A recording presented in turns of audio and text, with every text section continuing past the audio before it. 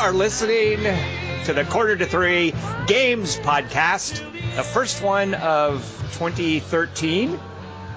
It's early January 2013. My name is Tom Chick, and my game of the week is not Shadow Complex. Oh, wow. I'm Jason McMaster, and my game of the week is not Prototype 1. My name is Dave Perkins, and my game of the week is not Red Dead Redemption. Although, Tom, I'm going to go out with Jason and kill Eddie Boyer for a bounty, and we're going to need you to stay by the hitching post and hit X for us when we get back to hitch the horses up, and don't go anywhere. We need you to stay by the horses to hit Y when we come back, so we can get back on them. But if you do have any downtime,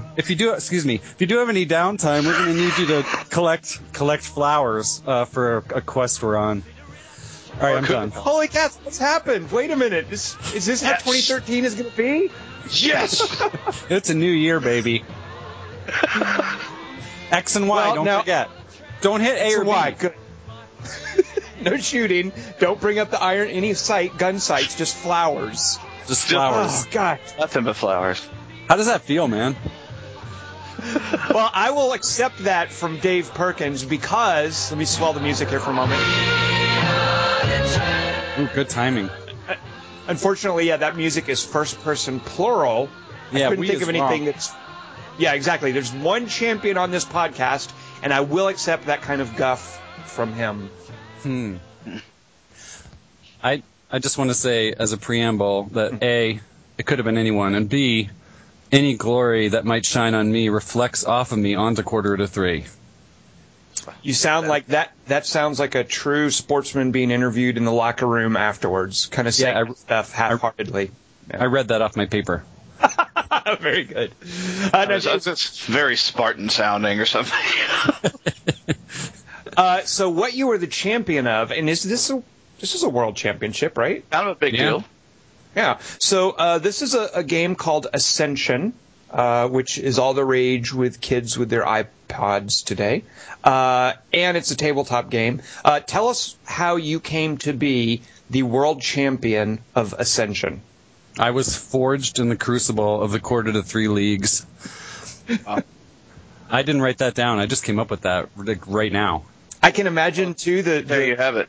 Yeah, I can imagine the montage sequence that explores that part of the story. And I also imagine what do they call it, the money shot, where like me and all the guys who were in the tournament together, like Sten Freeberg and Ty Jinx and so on, and Jay and Lord Twilight, we're all like, in a V, like a geese, walking toward the camera slow motion, right? Epic walk. Yeah, the epic walk. Absolutely. Yeah. Wiley Cat, I got to mention him too.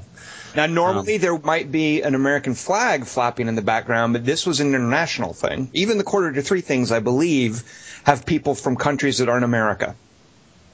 It's true. I would be holding in the money shot a flag from the Netherlands, because Paul, who joined Quarter to Three recently, was my opponent, and he's from the Netherlands, which makes it a world tournament right there. There you go. Well, I think that's a whole country. Like, it's called something like Holland. They have many names. They're Dutch. They're Holland. They're the Netherlands. They're Belgium, Luxembourg. Whatever. The Lowlands. Anyway, yeah. I'd be wearing his flag as a sort of mantle, I don't know what a mantle is, but it would be like sort of a mantle. Now you did go. You played after working your way up through the Quarter to Three tournaments. Gary Games, it's the folks that make Ascension. They had a world tournament where the contestants played over the iPhone, right? Yes. And how many people started out at this before it was narrowed down to one winner who has joined us here today? There was 128 people who started, and they were chosen by a grueling process in which you had to email them something by noon on a certain day. So I got in that way. So we're already arriving soaked in blood right there. And then we had to fight through 7 rounds, and then they picked the top 8 people and pitted us in like a best of 3 all the way to the end, sort of quarterfinal, semifinal, finals deal. Mm-hmm. And now, correct me if I'm wrong, but Ascension, it's all the luck of the draw, right? You're wrong. Oh, sorry. I just wanted to do that. Yeah. Okay, go ahead. Well done. The game is not designed to be played with all of the decks and promotional cards all at once. That's sort of that's right. a Now, lark. I want to hear about this because you had a change of heart about how they ran this and how they used all of the cards, right? Oh yeah, when I went into it, I thought it was nothing but coin flipping. But of course, coming out the other end, I think it's a finely tuned test of extreme skill. Now, real quick, I don't know how that happened.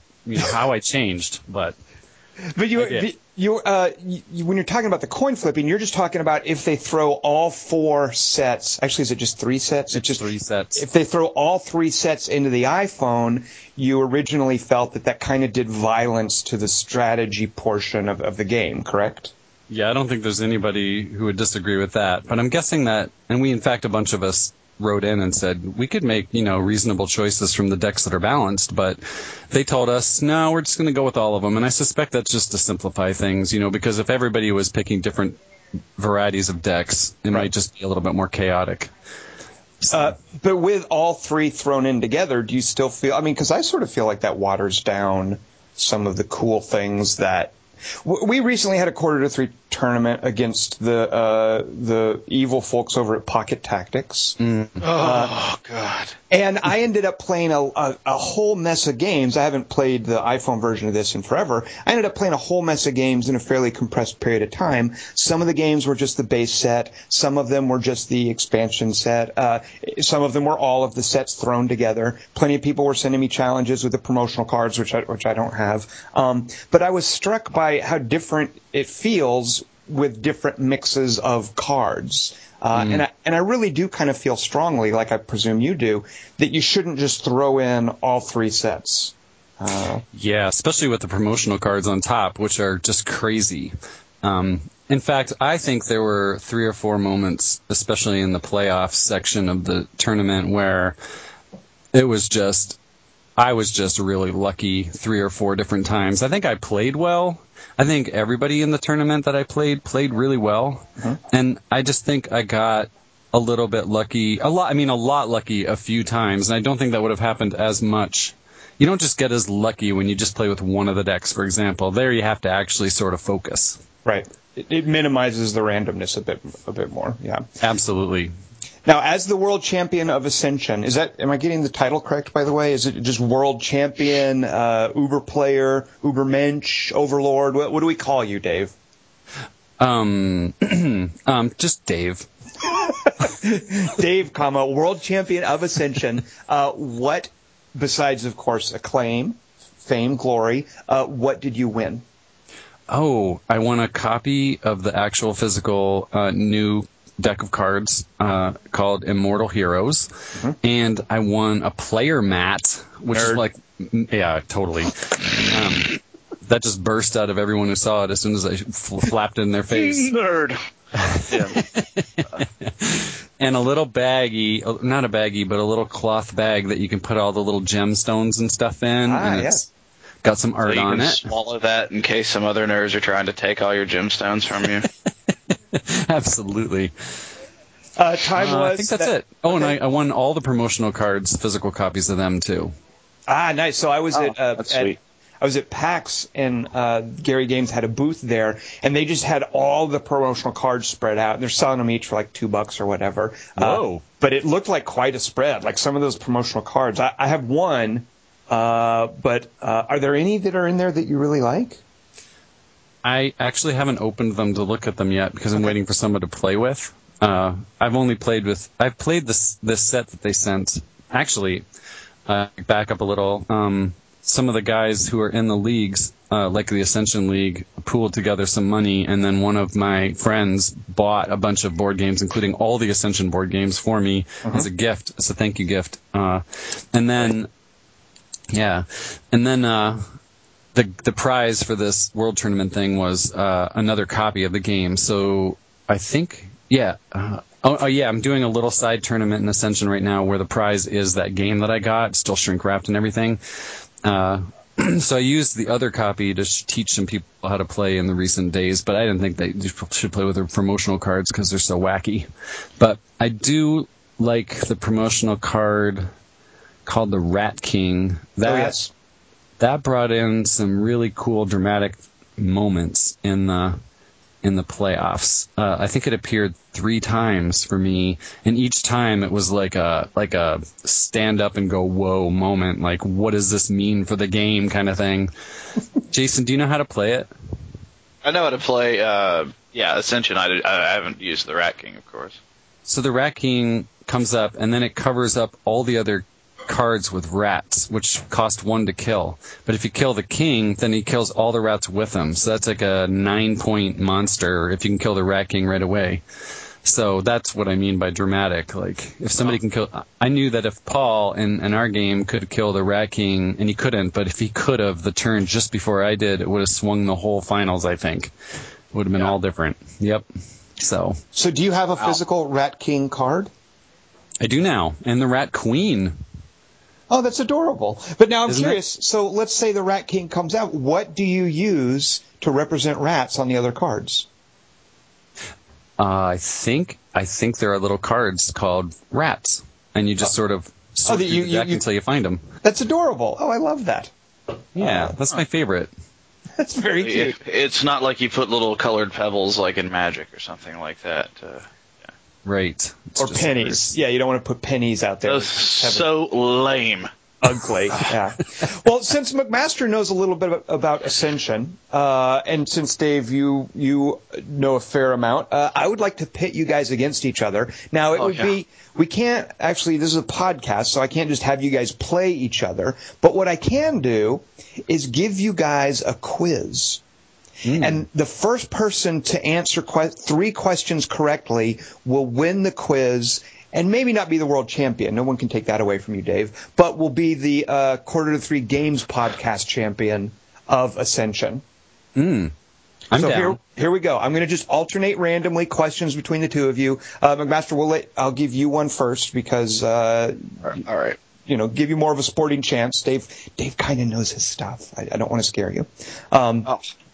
But here we go. So I'm just going to give you each a question. Remember, first person to get 3 questions correct wins. So here we go for the Quarter to 3 Games Podcast Championship at Ascension. Jason McMaster, here's your first question. Each player starts with a deck of 10 cards. It consists entirely of apprentices and militias. There are 8 apprentices in your starting deck. Jason McMaster, how many militia are in a starting deck? 2. Very good. That's 1 point to Jason McMaster. All right, these are going to get harder, by the way. They're starting easy. Yeah, just so you know. That was a subtraction problem. Yeah, but it related to Ascension. All right. You see what I did there? Don't worry, these will get more challenging. These will require skills beyond math. Here we go, Dave. For instance, Dave, here's one for you. Mm-hmm. What is the gameplay difference between the Mephit and the Fettered Soul? None. Oh, I'm sorry, that's wrong. The Mephit, it's printed on the original card stock, so you can feel that it's different when you're drawing it. But you're right. Otherwise, they're the same. The artwork is different. But in terms of gameplay, they have the same rules and everything. But the Mephit is on that original card stock, so that was the answer I was looking for there. But you know what? I'm going to give you a half of a right answer on that because you did know offhand that they were the same kind of thing. All right. Okay, thank you. So the score is Jason McMaster has 1 point. Dave Perkins, you have a half point. Jason McMaster, here's your next question. What is depicted in the card art for the Temple Librarian? It's a Temple Librarian. Very good. I also would have accepted hot Sarah Palin lookalike, or even just Sarah Palin lookalike would have sufficed since hot's kind of redundant there. That's most of your... You can just answer that to like half the questions you ask in quizzes, and it'll be fine. Well, then we'll see with the other questions if that answer suffices. So, McMaster, you have 2 points. Tom. All right. Yes, Dave Perkins. Where does your crush on the librarian come from? Well, I think she's adorable. She does look like a certain vice presidential candidate in a certain election that with whom I was smitten. Not politically, by the way. And plus, I like what she does. And I use her as my little icon when I play. You pick what card art you want to be your icon when you play on the iPhone. Oh. So, yeah. And I just, I'm a big fan of librarians. I think they do a valuable service, whether they're working for temples or otherwise. So. Yeah. Makes sense. My crush is on the twofold Ascara. Oh, that's kind of it's kind of like mystical and weird. It's like a transcendent kind of thing. That says to me, Dave Perkins, that you strive for the unattainable. Actually, I just like what you do. You're just talking gameplay crush. Okay. Yeah. No, also art. Okay. It is kind of hot. All right, Dave Perkins, here's your chance to not quite tie, but get another point. I'm on to you, by the way. No, you're not. Not yet. Here, check this out. Come on, this is a legitimate question. This one right here. You can get this. How many victory points is a personal wormhole worth? I'm trying to think of how you could screw with this. I mean, it's math. I mean, McMaster got a math one. This is, I mean, maybe some people don't really know how many points it's worth. I don't know. Well, in real life, a personal wormhole is priceless. But we're not talking real life. We're just talking about the rules of Ascension, just mechanically 4 points. speaking. Okay, I'm sorry. The answer is there's no victory points in Ascension. There's only honor. You bastard. So it's not worth any victory points. But it is worth 4 honor. So you know what? I'll give you another half point for that. So you're up to a full point. I was on to you. I should have gone with my heart. Okay, Jason McMaster, here's your chance to win. Yes. So this question is going to depart a little bit from the actual gameplay and the game rules, and this is going to be more about the sports scene of Ascension. For all the points, Jason McMaster, name the 2012 world champion of Ascension. Dave Perkins. Very good, McMaster. Oh, yes. I never would have guessed. So just in case he got that wrong, Dave, I did have another question queued up for you. Okay, well, first of all, he's wrong. You're not the wrong. world champion of Ascension. Not until you tell Jason needs to also say my nickname, my quarter to 3 Game Center nickname. Oh. That is who the world champion is. Not me, but my nickname, my avatar. Who's I'm that? not sure. That's kind of like saying that when someone is asked a question and the answer is Batman, they have to say Bruce Wayne, or vice. Yeah, it's exactly like that. Yeah, but both answers would suffice. But actually, I know that one. Could I help, McMaster? It's an antilops. Very good. See, banana split backwards. Dave, the question I was going to ask you, Dave, if it came down to this, was Wait, Tom. Yes. Sorry to interrupt, but the other thing I was going to say is that in Ascension, the second person always gets a last turn, like you're about to give me. But if they get it right and tie the other person, then they win. So the second player wins ties. So is there any chance I could get a little love from you and have a chance to get a tie out of this? Sure, yeah. Let me look at the math here. So currently McMaster has 3 points. You have 1 point. If you get this last one, you will have 2 points to McMaster's 3 points. So no, it wouldn't be a tie, but you would lose by fewer points. You could give him a double jeopardy. Yeah. Okay, here you go. Yeah. Here you go. This one is worth double points because I'm willing to bend the rules a little bit. This would tie it. Dave Perkins, what card am I looking at right now? What's in my pocket? Well, you know what? If it works for Bilbo Baggins and J.R.R. Tolkien, I think it's fair game for us. I'm gonna guess after Dave. Okay. That's a good idea. I'm gonna guess that you're looking at the Queen of Spades. Oh, see, I see what you did. You went outside the bounds of Ascension, which I would never do. That's incorrect. McMaster, do you have a guess for 4 points? Yeah, I was gonna say your cool sci-fi card before they changed the name. Cool sci-fi cards.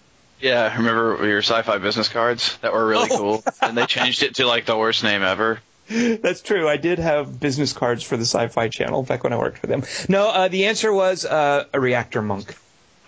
Second choice. Yeah, I understand. All right, so Jason wins. Jason McMaster, you are the Quarter to Beat Games Podcast Ascension champion.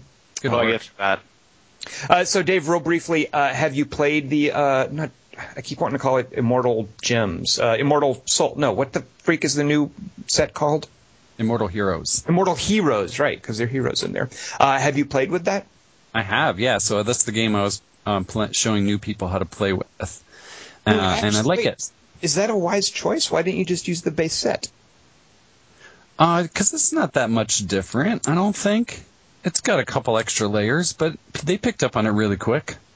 So here, my thing with Ascension, and this was cool rediscovering it playing in the tournament, is I love all the new add-on stuff. I love the Storm of Souls stuff. I love the what's the other one? I don't even remember the names of them, but I miss those expansions when I'm playing without them.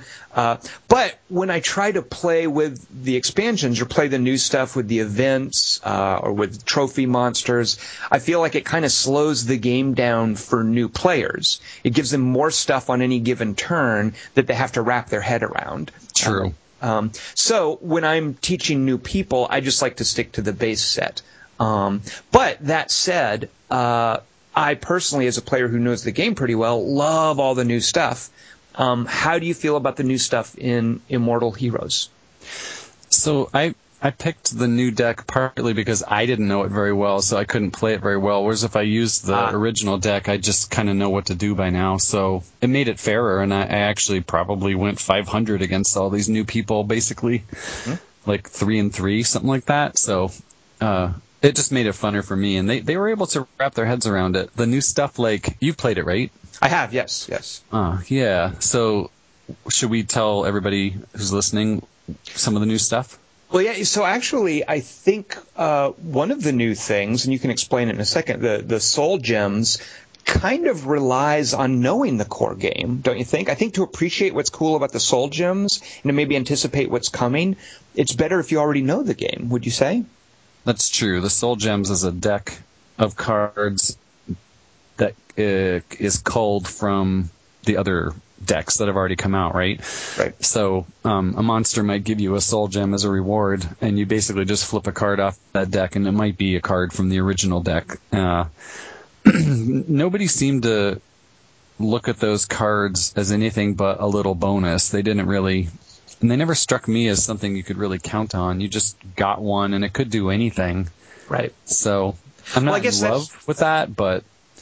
that's sort of the point of it, too, is that you're sitting during your turn with a card in your hand, and until you actually take your turn, you're not sure what that card is going to do. I mean, the Soul Gem adds this new sense of randomness that until you actually play it, you're not going to know what it does. Right. Yeah. Good point. And I think the other new thing is something called an ongoing trophy, right? Ugh. I don't like those because I'm like, these are just constructs. I mean, you already have constructs. I don't know how I feel about some of the changes. I haven't played it a lot yet, but I'm not crazy about these. So explain them, and how do you feel about them? No, I see why you call them a construct. So they're a monster that you kill, but they provide some kind of ongoing effect. Like one monster that you kill, I think, gives you a Soul Gem extra card every turn, which you're right, a construct could do the same thing. I don't think I can think of the difference between ongoing trophies and constructs. The difference is they're constructs for people who are focused on combat power. I mean, they're constructs you earn through whatever you call combat power. Yeah, it's a good point. So, I guess I like it, but I kind of liked the idea that when you're relying on a combat deck, when you're using that combat power, you're not going to get that sort of construct thing. And it just feels like they're giving now constructs. And, it's just me playing the first few times and just sort of reacting some of the changes as a relatively conservative guy when it comes to my games. I tend to sit there with my arms crossed and say, okay, show me that this is going to be a good idea. So Paul, my opponent in the finals. I hear he's Dutch, by the way. Luxembourg, Belgium. So he made a comment, I think it was him, which he said he doesn't mind the promotional cards, but there's one called the Path Warden, which allows you to use all your white power as red power. I don't know the words, like runes as attack. Right, something like that, and he objected because for the same reason as you, it kind of mixes the two threads, and he doesn't like the blending. He wants things to be sort of, like you said, you focus on something, and then somebody can come along and grab a card that'll suddenly let them like come into your territory and do what you're already doing, and that makes a lot of sense to me. Right, but that's took your job. They're doing an end run around you and pulling the rug out from under you or whatnot. But that's kind of one of the things that, because these are expansions and I think they're geared towards people who know the game really well, I'm okay with them sort of flexing the rules that much because we'll always have the base set. If we just want to be conservative, you can just stick with the base set. And they did some of that too, Dave, there are a couple of cards that play with the values of honor, those victory points that I was giving you a hard time about, that swap the honor value for the rune cost of a card. And it does that same kind of thing. Although I guess it doesn't break the line between the combat and the non-combat stuff so much as just subverts a bunch of important numbers. Yeah, so it's nice to have new cards, though. I do love that. Like, it's nice to have a new deck. I love just sitting there and going through the cards, even if I'm not playing the game, just sort of looking at what this guy does and what this guy does, and it's just nice to have a new set of Ascension stuff. I agree, and isn't the art amazing? I just want to say that. The art is so good. I mean, not only is it interesting to look at and appropriate and consistent, but every card can be recognized in an instant for what it does. Even though there's hundreds of them by now. Well, I don't know if there's hundreds, but there's certainly dozens and dozens, right? Yes, you flash a card in front of my eyes, and I could tell you instantly what that card does. Don't have to read anything, see any numbers. It's just amazing. Love the artist. Some people think that Ascension's art is ugly. Oh. Some of it is not the most attractive, but it's certainly not an ugly game overall. Well, even the stuff that you're right, McMaster, even the stuff that's not attractive, though, what I love about it is it just has so much character. Well, no, it fits the game. I mean, It's like, not, hey, ugly has a certain aesthetic as well. I don't know. But I will admit, if I never have to flip over another one of the original Militia cards, that's fine with me. Well, yeah, I know. That's what I'm talking about. Like, the original set is, like, it has some cool stuff in it, but good God, is it, like, really kind of, I don't know. McMaster, you can have all of my original Militias. Do you want these? Yes. Before we leave this topic, can I just ask Tom, did you play Owen, and did you beat Owen from Pocket Tactics during the Quarter to 3 versus Pocket Tactics? Did you ever play him, and did you win? Why would you bring that up now? So just this morning, Owen did his last turn. Oh, by the way, Owen Faraday, he's the guy who runs Pocket Tactics. You take so frickin' long to play Ascension. I think he was gone for the holidays and didn't have his iPad or whatever. But no, Owen trounced me by something like a 30-point margin. I was getting a great head of steam with constructs, but he had a nice military tech going, and the game went on long enough that he was able to just pull way far in front of me. He got the Avatar of the Fallen. Wait, is that the guy that gives you the scaly background and lets you put monsters in your deck? That's Samiel, I think. Well, he got the guy that gives him the scaly background and lets it. Samiel, I think you're right, yeah. The Avatar of the Fallen lets you take another card. Anyway, so he killed Samiel, and he was just... Anyway, he played very well. He had a great combat thing going. He was just slaying monsters left and right, and he pulled way ahead of me score-wise. So as of this morning, January 2nd, 2013, I have lost to Owen Faraday? I hope I didn't screw up his name. At any rate, Owen over at Pocket Tactics. So there you go. Thanks for bringing that up, Dave. Oops. Well, I do want to say then that I was really impressed with how well you did in this tournament. I kind of expected that somebody who doesn't play it very much would get owned, but you were amazing. Really. Every time you posted a win, I cheered. Well, thank you very much. And that was a lot of cheering. And I actually do play a fair bit. I mean, I don't play regularly, but I do play a fair bit with a tabletop game. I know some people have said, I couldn't imagine playing this as a tabletop game. I like it on the iPhone. Or I love this as a tabletop game. Me too. I was very surprised. I can't see that being a problem at all. I mean, I know you like it better than Dominion, but I like Dominion quite a bit, and it's very similar. Well, McMaster, that's kind of my problem with a lot of these deck building games is there's one called Thunderstone, I think, that some of my friends love, and Ascension has just kind of spoiled them for me. As far as like a way to get two players to play a quick round of something, I can think of very few games that are as good as Ascension. For me, I don't know. I think maybe it's one of those things like I played Dominion first and really fell in love with it. So when I played Ascension, it's like, it's like Dominion. So maybe it's just from experience. Right. I don't know. Well, I also, again, maybe this is, I can be a super hard ass when it comes to gameplay mechanics. There's a kind of game called worker placement board games, and the original worker placement board game was Caylus, and that was my first one, and a lot of people love Caylus.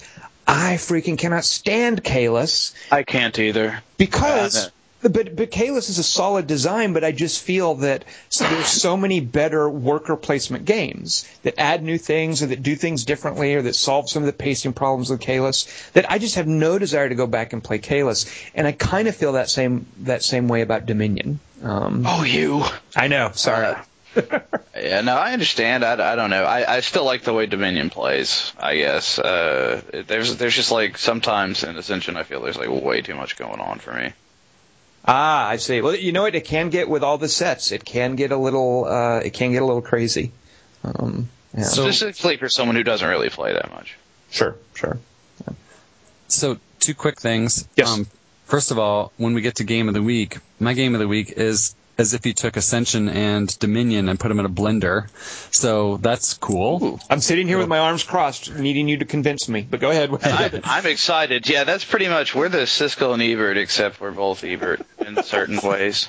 We're both alive. Video games. Neither of us has died yet. Yeah, exactly, right. But we also both have our jaws, so there's that as well. McMaster, it's not enough that we make fun of poor Gene Siskel being dead. You had to bring up Ebert's infirmity. You're a terrible person, McMaster. A guy has a personal crusade against what we do, Tom. Shut up. I don't defend Actually, him. wait a minute. Oh, he doesn't. McMaster, you did. Okay, next week, it's all me and McMaster arguing about our game's art and is Ebert fair in terms of what he said. I feel he is fair, so there. Maybe he'd be your guest. You know what? I'm going to email him, McMaster, and then it's going to be like that Marshall McLuhan moment in Annie Hall. I just want to say,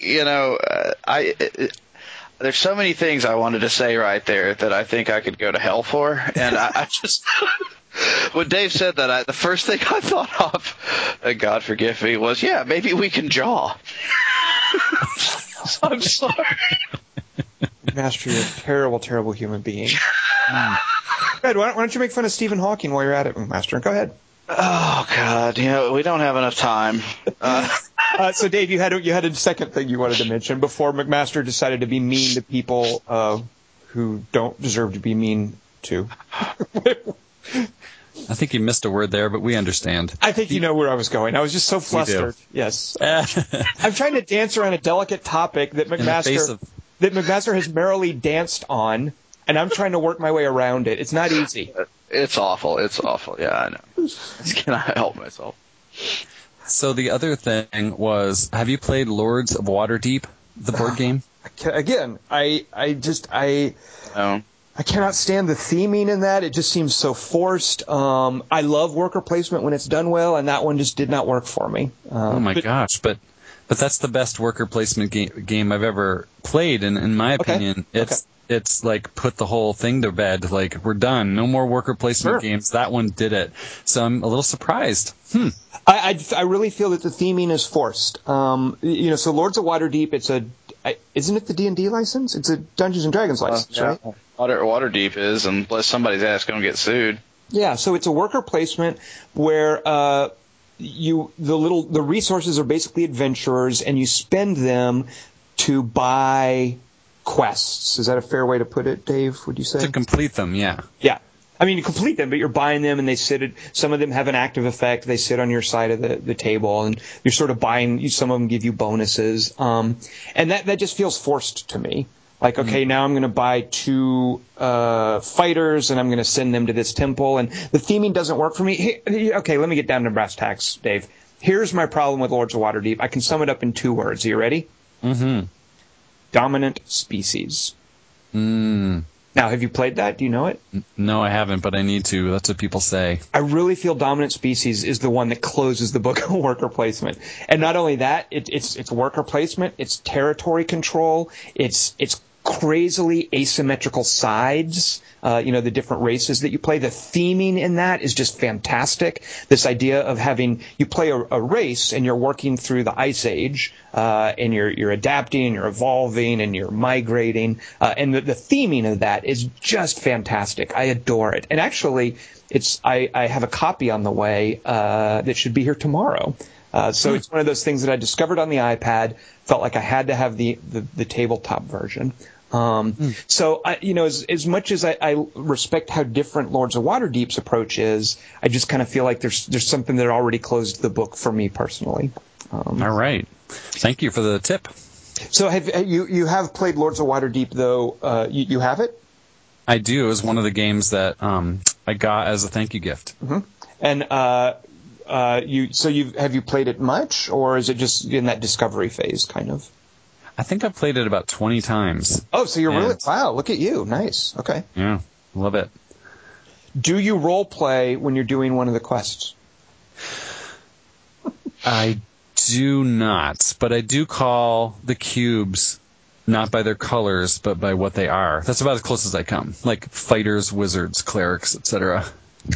Do you have a mnemonic device to help new players remember which colored cube is which class?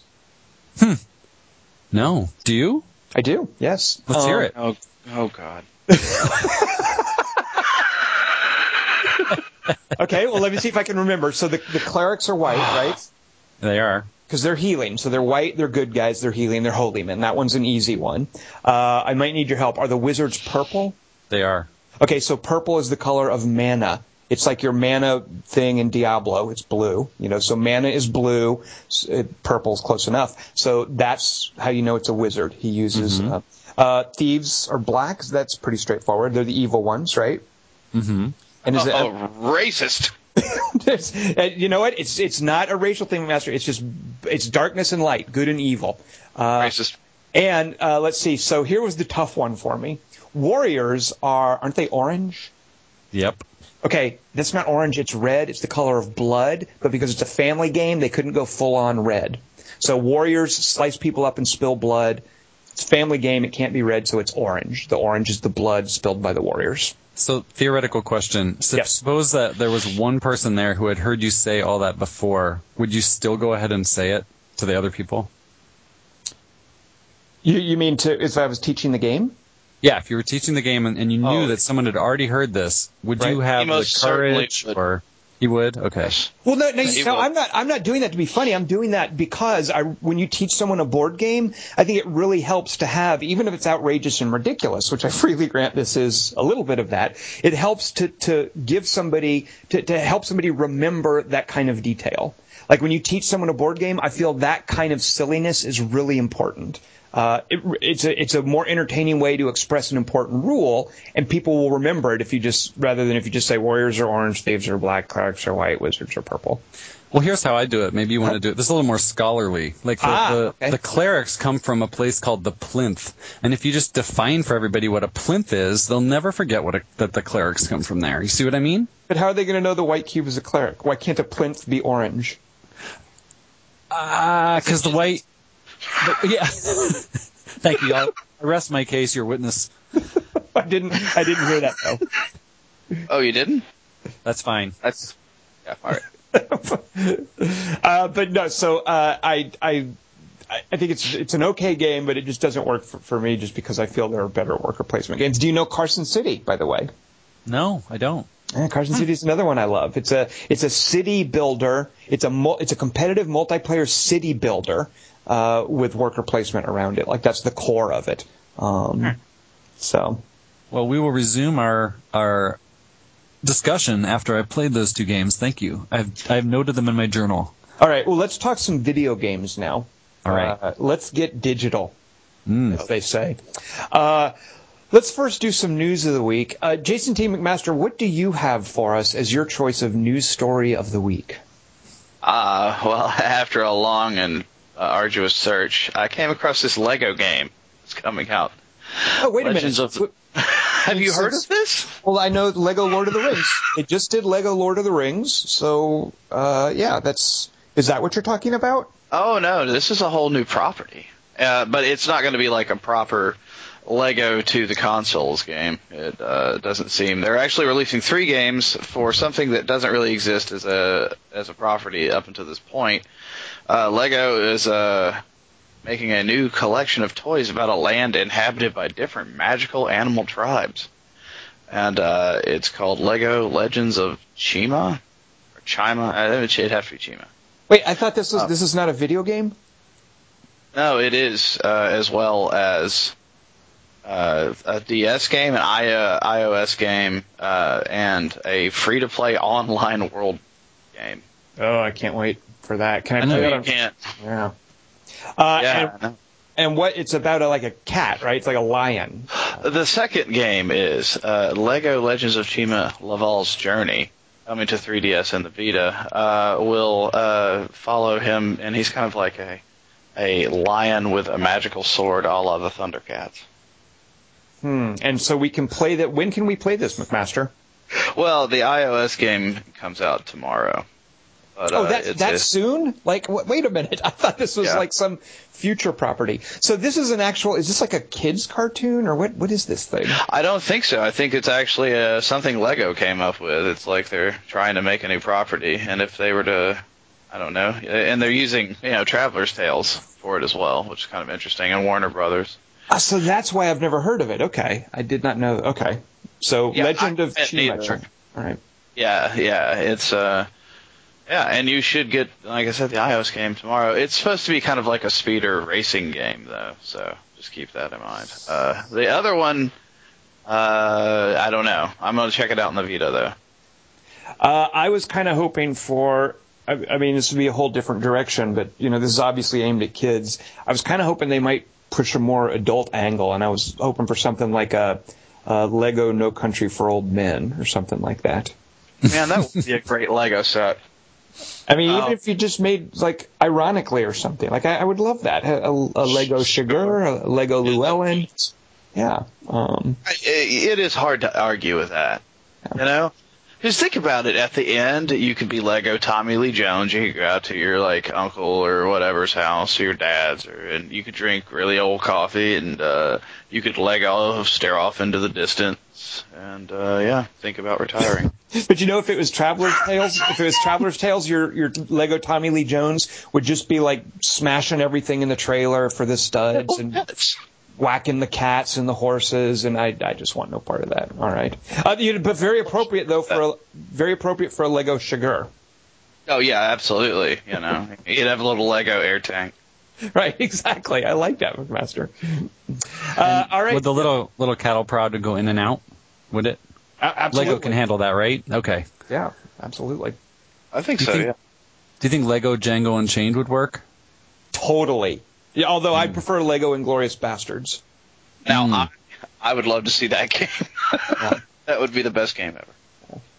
All right, so a new Lego game on the way. We'll look forward to that, McMaster. McMaster, we need you to play that for us. So get on that. Let us know next week how that is. I probably will. I'll be minding the horses in Red Dead Redemption. Yeah, you're going to take the bullet on that one, huh? I can't believe Dave got me with that. All right, so Dave, just for that, you're going next. What is your news of the week? I actually have two small bits of news. First of all, I don't know if you guys heard, but 10 more nations in Civilization 5 have raised the minimum wage for their workers, which you'd think would put a lot of pressure on the only one to hold out, but they're the Huns, so, probably not going to happen. Wait a minute, when did this happen? Just this week. It's probably no surprise that the Huns are also among the 5 nations who lack support for gay marriage in Civilization 5. I knew I should have been keeping up with Civ 5. It sounds like a lot of important social issues happening there. I just started playing it, so I'm really up on it. Where do they stand on women's rights, the Huns? Yeah. Not good. Not good. Let's just, well said. They're not a humanitarian group. They lag behind the Germans, let's just say that. All right. So, and the Netherlands Dians. My other bit of news is that, and this is actually for real, that over at Pocket Tactics, the editor's game of the year for 2012 and the multiplayer game of the year is Summoner Wars, Tom. I'll just leave it there. A lot of people love Summoner Wars. A lot of people love just the different sides and the whole card and dice-based gameplay and random though.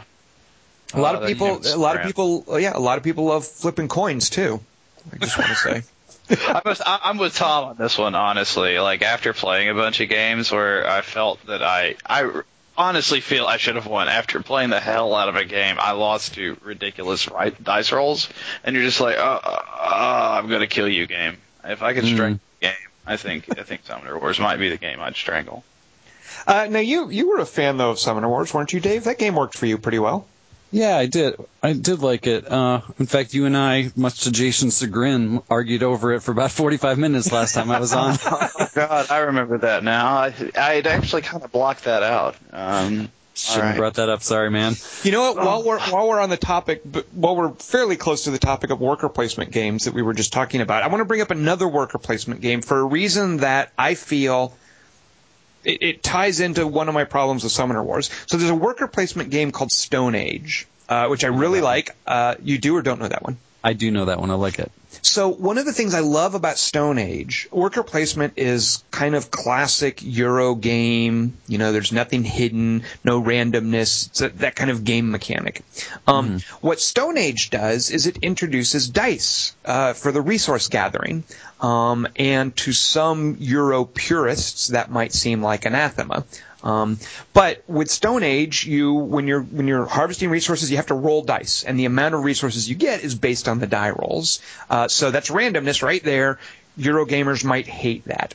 But one of the things that Stone Age also does is the dice rolling is only related to harvesting goods, and furthermore, it introduces a mechanic where you can minimize the randomness, where you can affect the die rolls. One of the things you can do with your workers is make tools, and tools are ways to add to your die rolls, and therefore minimize the chance and the risk for resource harvesting. I really like how it introduces randomness, but it doesn't let it run roughshod over the gameplay in Stone Age. And I kind of feel like, and this is intentional, I don't feel like it's an oversight or a bad design decision. I feel like the die rolls are such a huge part of Summoner Wars, and there's no mechanism to sort of minimize it. Different die rolls work differently at different times, but it so is in love with these dramatic reversals of fortune that come from the dice in Summoner Wars. So if it had been a bit more like Stone Age, maybe I would have resonated a bit more with it.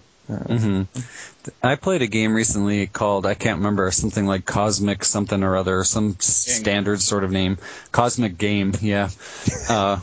In which you roll dice each turn, but then you have a choice of where to put them. So it's almost like, it doesn't matter if you get, there's no really bad roll. There are some rolls that you might prefer at the time, and you might not get it, and you'll be disappointed, but you can't just get screwed by luck as badly.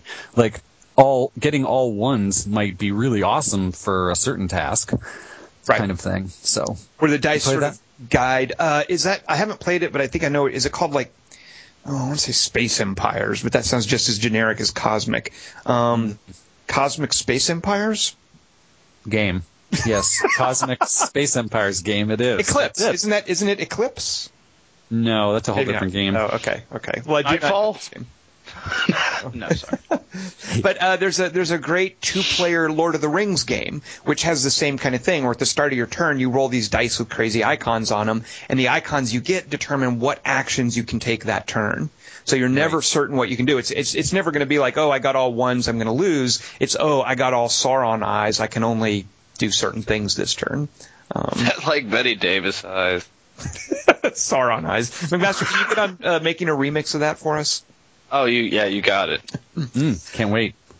All right, so my news of the week, by the way, thanks, Owen, Summoner Wars. Everyone get Summoner Wars. And you know what, I got to say, I do like what they did just with the variety, and I really like how they translated it into the iPod. I'm just so not a fan of the original game.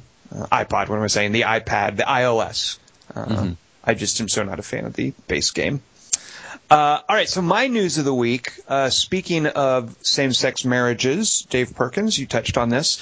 So Star Wars Old Republic, as long as a year ago, has been saying we're going to introduce same-sex marriages into our game. Old Republic is an MMO. You have these, not same-sex marriages, same-sex relationships. I guess you could get married. But you have a sidekick. I forget what it's called. Companion, I think. That you can run around. You can have run around with you.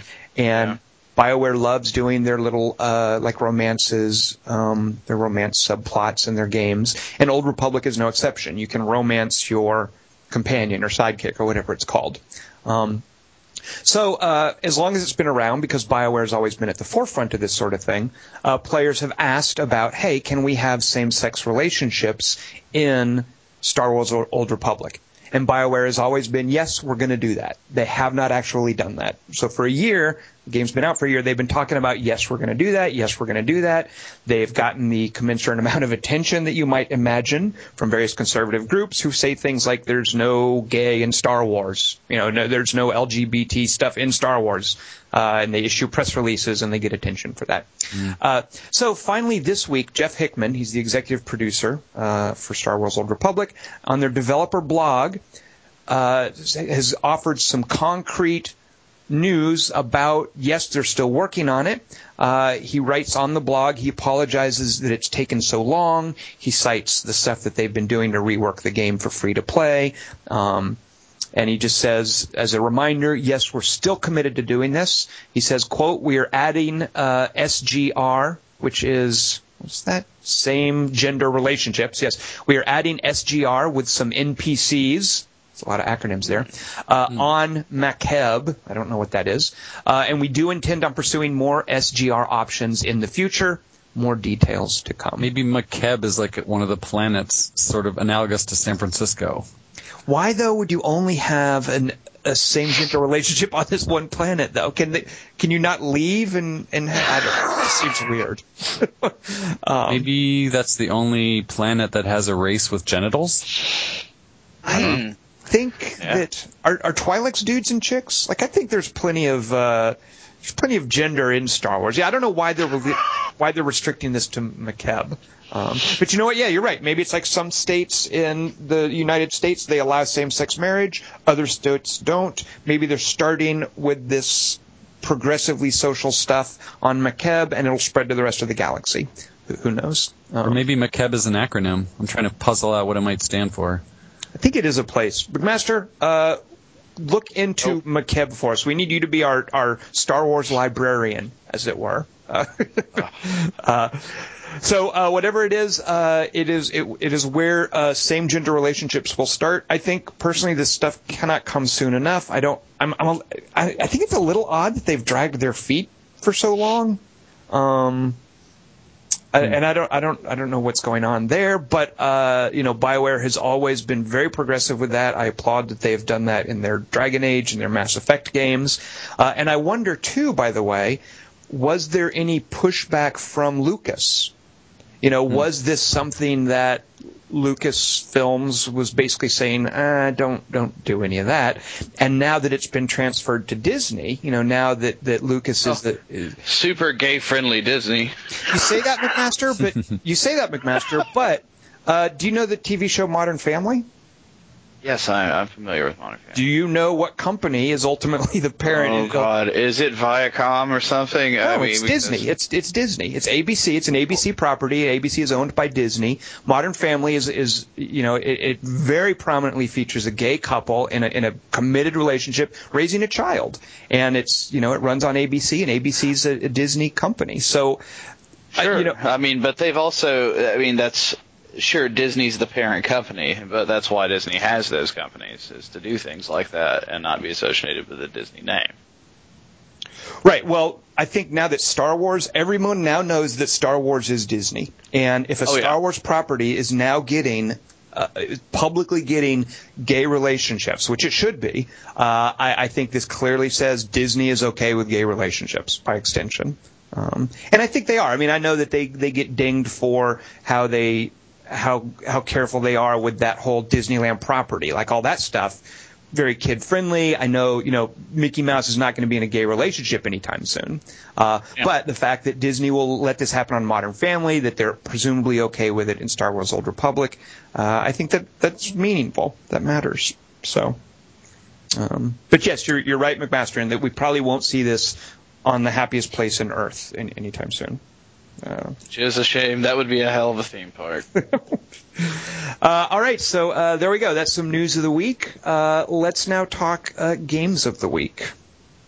Dave, let's knock this one out first, because I'm curious to hear more about this.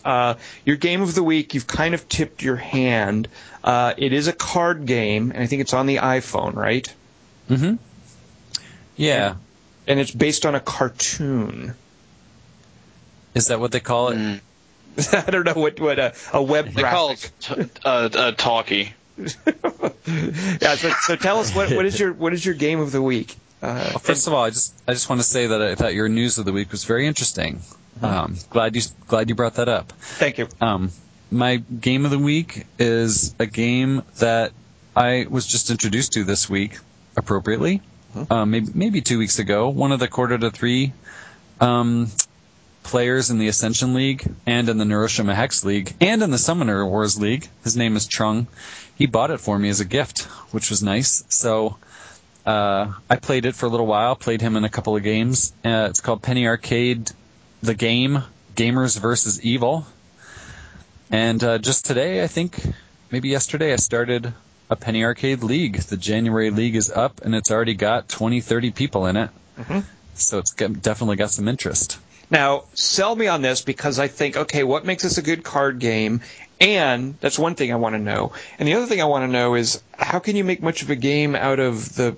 Is it just one guy is Gabe and one is Tycho and they fight each other? Oh, I guess they're against evil. I guess I don't have a sense for the mythology here. There's quite a bit of mythology involved in their comic. Okay. They really, I mean, there's well, they've been doing it forever. You know, so there's like tons of different little characters and stuff. Plus, yeah, I mean, and also it looks like it's Playdeck. It is. Oh, Same company as okay. Ascension. And Summoner Wars, by the way. And Summoner Wars, right. So I don't know who designed it. So I should just say basically what it's like. It's like Ascension in that you start with a given starting deck, and most of the starting decks are similar. But you also choose one of two heroes to play, and those heroes have a special power. You can imagine in Ascension you get to pick between two heroes at the very start of the game, and one of them might give you a boost to power, the other one might give you a boost to runes, the other one might be really good at constructs, blah, blah, blah. So in Penny Arcade there are, I think, 10 heroes. Tycho and Gabe are the main characters of the Penny Arcade strip, and they are heroes, and so are some of the other characters that are featured. Like Jason said, they have such a long history. There's so many to pick from. For example, Anarchy, who I think is one of those guys' niece or daughter or something like that. Yeah. That's her nickname. Little sister or something like that. Little sister, yeah, exactly. So, for example, if you pick her, she gives you a card in your deck that boosts your power, but it's a card as opposed to a constant power kind of thing. And then, like Dominion, there are stacks of cards in the middle of the table that are picked randomly by the game. There's 14 stacks. Some of them are associated, kind of like Ascension, with cards you buy with, and the other cards are cards you kill with. Although there's some mixture. They kind of blend a little bit more than Ascension's cards blend, I think. And then the other layer on top of that is that there are 2 stacks of boss loot. As if you can get enough power or purchase together in your hand, you can actually take some loot from one of the bosses. And the bosses they range from some kind of wicked-looking Santa Claus with a shotgun to Satan. So if you, for example, can take one of Satan's loot cards, it may do something that damages the other player, for example. And is that's it all basically about it. Are you knocking it away at each player's hit points? Is it like Magic in that regard? No. The only thing you can do to another player is get them to discard a card or put a useless card in their hand called a Pax Pox, which I'm sure is an inside joke. I think one of them maybe got sick when they went to the PAX conference, and they said they got the Pax Pox, and that stuck. So it's a lot like Dominion and Ascension and scoring, then. That you're not like directly affecting the other player. You're just trying to get combos for yourself that can eventually overpower. That sounds actually pretty cool. I'm actually going to check that out. Yeah, I think it's good. I don't know how much legs it'll have. Ascension's going into its 16th straight month of league play, and there's like more people than ever. I don't think Penny Arcade's game is going to do the same, but I think it'll last. My guess is like 3-4 months. We'll keep it going, but I might be wrong. It might be a deeper game than I think. Tell me a bit about the presentation. I think since it's Penny Arcade, it's probably got some pretty cool art stuff. Like, did they do a good job with that, Dave? I love their art.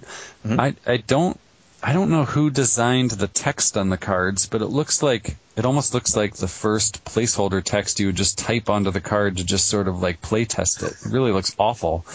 But the art itself, I love Penny Arcade's art, so I'm totally sold on that. Yeah. So that's good. And I just want to kind of say the sound design is good. It's better than Ascension's sound design. What? Sound design? There's no sound design in card games. Have you've killed a Keltis lately? I'm sure. I hate the what is it? There's some asp thing that makes a horrible noise that freaks my cat out anytime I kill him in Ascension. Yeah. Yeah. Oh, Shadow Cat. It's good. I like the sound in Ascension. It's fine. I usually don't turn it down. But I think Penny Arcades is a little more quirky and a little more pleasant. And the music, I actually leave it on. What? I did. I can hardly ever do that in a game. I usually go straight for the music option, turn it off. But in Penny Arcade, it's got this like 8-bit sort of pleasant doodling tune going on in the background that never gets old. So okay, very cool. And are they doing? You mentioned there are 10 different heroes. When I hear that, I immediately think, oh, are they doing a Summoner Wars thing where you have to buy different ones individually, or it's just sold as a complete total package for one price? It's a complete total package. Okay. I don't know what their plans are for the future. Right. Good. All right. And tell me again the full name of it. What? Gamers versus Penny Arcade game : Gamers versus Evil. Did I get it right? Yeah, I don't know about the punctuation exactly. I really don't. I'm pretty sure it's got the word game in it. Okay. I know it says Gamers versus Evil. There's no sense in the game that it is Gamers versus Evil, as far as I can tell. Well, That's if you're just a joke. If you're stealing loot from Satan, I think you are definitely pitting yourself against evil. It sounds like. That's a good point. That is a good point. That is a good point. All right, so another card game. Good. And is it a $5 thing, a 99-cent thing? Do you know offhand? You got it as a gift. You don't know. McMaster, I don't know. How much is Penny Arcade game Gamers versus Evil? $4.99. Very good. All right. All right, so Jason T. McMaster, what is your game of the week? My game of the week is one that we've recently discussed, but I've put a lot of time into thanks to the Steam sale, which is Skyrim. I have been playing Skyrim nonstop since I got it, relatively cheap, and modded it so that it's a completely different experience now. So you basically broke what Bethesda has given you. Yes, but I broke it in such beautiful ways. I'm sorry, go ahead. Getting out of control there. I was just going to ask what mods do you especially like? Chris and I are Chris Hornbossel, Triggercut, and I are fundamentally different in that he's added a lot of realism to the game, as well as I. But I'm one of those guys that, I played Dark Souls and Demon Souls, and I enjoyed those games' difficulty for what they were. I wouldn't want to make them more difficult. Skyrim, to me, was designed as like a giant, fun world to traipse through. But I also think that it's kind of a little too easy. But I have not imposed upon myself, for instance, the necessity to eat or to carry a tent or bathe or whatever the hell else was implemented. However, I think the coolest mods I've come across, he has talked about a little bit. My favorite is Project Reality Climates of Tamriel. Which adds like thousands of different types of days and nights, and weather types, adds like thunderstorms and all sorts of crazy stuff. And if you have it hooked up like to the television like I do, and I'm outputting optical and like surround, it's like really, really nice sounding. It's just like a really powerful feeling experience. So in other words, it sounds like when you play on the Xbox, you're saying. Oh no, it sounds a lot better than that. Because I've also did what Chris did, like add birds and bugs and all sorts of stuff to the game. One of the other cooler mods being like some of the lighting stuff you can do to the interiors. I've added this enhanced lights mod that makes like smoke trails and stuff like that, and also makes lights that give off actual light instead of just having one giant light source in the room. It just adds like a lot to the atmosphere. But I think the most interesting one is one we talked about it's just the Skyrim redone, or Skyri, as I like to say, because it gives me a chance to say Skyri. McMaster, I invite you to say it because it's Skyre. Just try sometimes. You don't have to commit to this, but every now and then just call it Skier. Skier? Yeah. Yes, you guys want to play some Skier? Write that on precise. Skyrim redone Skier. Whatever, yeah. I just like saying Skyri. But yes, I'll try the Skier. Why Okay. not? Why not for you, Tom? So, McMaster, I have a question for you. Okay, so 2 points. First is, what kind of character are you playing? I presume you're starting a new character. You've certainly played before. What are you building up this time? Well, one of the big things with Skier that I find interesting is that they've added tons of weapons, and the weapons themselves and the perk trees for the weapons have been greatly modified. So I've always been a thief. I always play the thief, assassin kind of rogue character. And I recently played, not all the way through, but through a majority of the quests in the main game as a mage. So I was like, I want to try out the combat. So I had also installed this mod called, I don't remember what it is, Creative Character Creation or something. Anyway, it adds more of a character creation like Morrowind than Skyrim. So you get to choose a class, and you get to choose like a birth sign. And instead of going to all like sorts of different standing stones, you choose one at the beginning of the game, and you just keep that one. Or you can change it, I believe, through settings. So I chose to play as a knight, but I made it Redguard Knight, and he's been stabbing his way through Tamriel ever since, or the Skyrim area. Mm-hmm. Sarah went nuts and has been making Khajiit rogues. One of the big changes they did in Skier is that the Khajiit gets permanent toggleable night vision instead of just something that works every now and then. And also they can run faster and jump higher and take less fall damage. So they're kind of a good bit different. They're the cat people, right? Right. And with like the lighting engine and everything, which that's, I guess, one of my biggest complaints. Like, I can handle a lot of the stuff about Bethesda games, but I hate how the nighttime in Bethesda games is daytime with a different colored filter. Mm-hmm. It's just like ridiculous looking. So with the lighting engine and all that stuff turned up pretty high, it's really hard to see at night. Mm-hmm. So man, that night vision stuff is it's pretty handy. There's so many changes to the game itself that it gives a lot of character. I like how one of the big changes that you do with these mods is like you can up the skill cap per skill to, I think this one does 300. And so you're actually gaining levels and kind of getting more skills and perks as you go a little bit faster, but you also go well above the normal skill and level cap. Mm-hmm. Okay. Well, and finally, in closing, McMaster, just one thing I got to tell you. I'm going to have to ask you to keep your grabber McNasties off of Lydia. All right. Dibs.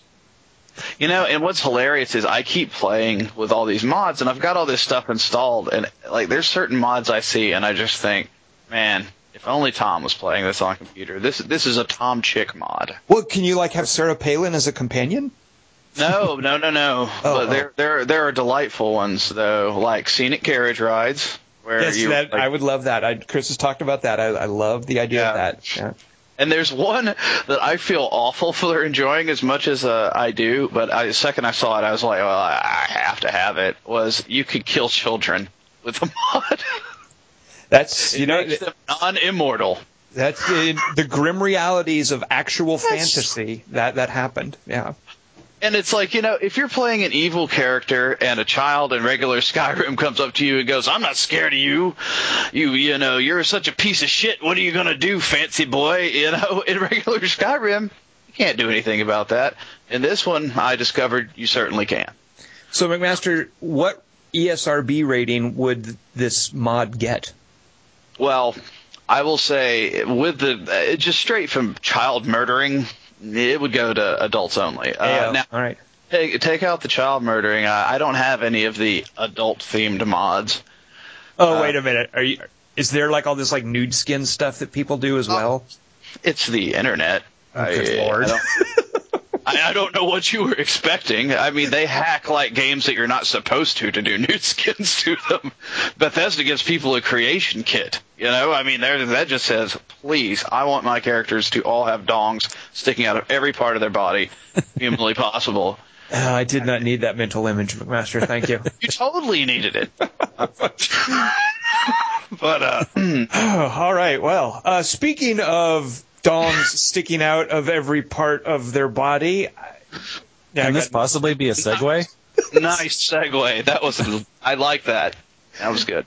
I got nothing. Yeah, I can't go anywhere. I've hit a cul-de-sac. I went from a Segway straight into a cul-de-sac, and now I'm having to do that embarrassing thing where I turn my car around and drive past the house again. So here I go. All right, my game of the week. I accidentally finished Assassin's Creed Liberation. And I don't know if you've ever done this, where you're playing a game and you're doing side quests and stuff, and you're upgrading your pistols and your weapons, and you're unlocking things, and every now and then you do a mission, and whoa, it's over, the credits. Oops. So that's kind of what happened with Assassin's Creed Liberation for me. So what I'm left with, it's an open world game, so it dumps you into the game, and you can run around and find collectibles, and you can still upgrade your Aveline, that's the character's name, and you can buy more outfits and stuff. You can do all that. But what I'm mainly left with, as far as like the story and caring about what happens with this character, is their diary pages littered around the settings, and a lot of times you have to like climb and find them, and they're collectibles. And I think when you finish the game, as near as I can tell, they're all indicated on the map. And what the diary pages do in Assassin's Creed Liberation is they tell you the backstory about Aveline and her mother. The idea is that these pages were written by Aveline's mother, who was a slave. She gave birth to Aveline, and then for whatever reason, you find out over the course of the game, she gave Aveline up for she had Aveline raised by her white lover and owner, and his wife, who was Aveline's stepmother. So these diary pages tell the backstory of Aveline's mother. And if you care enough about the game, I find she's a fascinating character. I love the story, as muddled as it gets. This is an Assassin's Creed game. I love the story in Liberation. I care enough about the game to want to go through and find these diary pages and read the rest of them. Now, is there some reason why the diary was disassembled and then put in front of a giant fan, which blew the pages across the game world? Yes, to come to rest on ledges and stuff? There is, and that reason is gameplay. It's collectibles, yes. Now I bring this up because this isn't my game of the week, because I've already picked it. My game of the week is a game called Deadlight, which is which I cannot stand. I hate Deadlight. Really? Yeah, I'll talk about that in a second.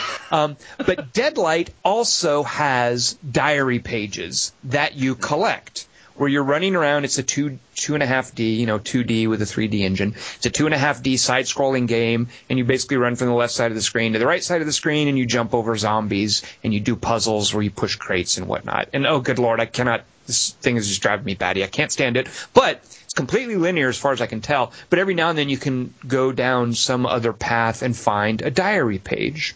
The diary pages in Deadlight, they're your own diary. So your character is a dude I named must admit that's a little confusing. Yeah, why why are you finding your own diary pages out in the world? Now, it is silly. You're right, Dave, to call out, why are these diary pages scattered around the world? At least in Assassin's Creed 3, where you meet Ben Franklin early on, Ben Franklin says to you, "Oh, I was writing this almanac and I lost all the pages." So over the course of the game, you find the pages of Ben Franklin's almanac because he lost them because he's a batty old, he's a wacky inventor kind of guy. So you have to find that for him. He lost them. He's addle-brained. Well, of course. So that's the fiction there. As for why Aveline's mother's diary was scattered to the 9 winds, who knows? But at least it's more internally consistent than whatever's going on in Deadlight, where there are these collectible diary pages. I hate the main character, by the way. He's this typical gruff, Duke Nukem sounding guy. Yeah, I can't stand that guy, so I couldn't care less what he's written in his diary, which is basically terrible post-apocalyptic fan fiction. And I don't understand why he's finding his own diary pages in places that he's never even been. So Deadlight, I'm not liking. McMaster, you are into Deadlight though? Like it's working for you? I've played maybe like half an hour of it, and I thought it was. I like the art style. I like the way it. I like jumping around and shooting things. But I don't know. I like that kind of game. Right. The art style for me, because you're constantly a silhouette. Like there are backgrounds lit up, but it's very dark. You're a silhouette in the foreground. That gets that's starting to wear on me. Like I'm needing to see what's going on, the spacing of the zombies when you push them back with an axe. So the art style is I don't feel it's holding up over the long run. And also I really don't like how linear it is. I don't know if that's going to change. And I think my problem is I was expecting something along the lines of a Castlevania or a Metroid where you're going back and forth, like a Shadow Complex, where you're going back and forth and you're opening new pathways and you're upgrading your dude. As far as I can tell, I don't think that happens in Deadlight. I want to say that, I think, and I can't say this as 100%, but I think that Mark of the Ninja is going to be more like that than Deadlight. God, McMaster! Oh, I'm smacking myself on the head. Why the freak didn't I get Mark of the Ninja instead of Deadlight? That's a good question. Oh, I'm such a... I got them both because I got them both on sale, but Mark of the Ninja, it's so far I haven't been going back and forth over the same area, but it does have alternate paths and you can do things in alternate ways, so it's almost like a stealth version of like a Metroidvania kind of thing. Yeah, I know, and I'd heard so much about it, and I'm seriously, I'm smacking myself on the forehead now because I had, 15 Microsoft bucks burning a hole in my pocket, and the other night I was like, well, let me buy something.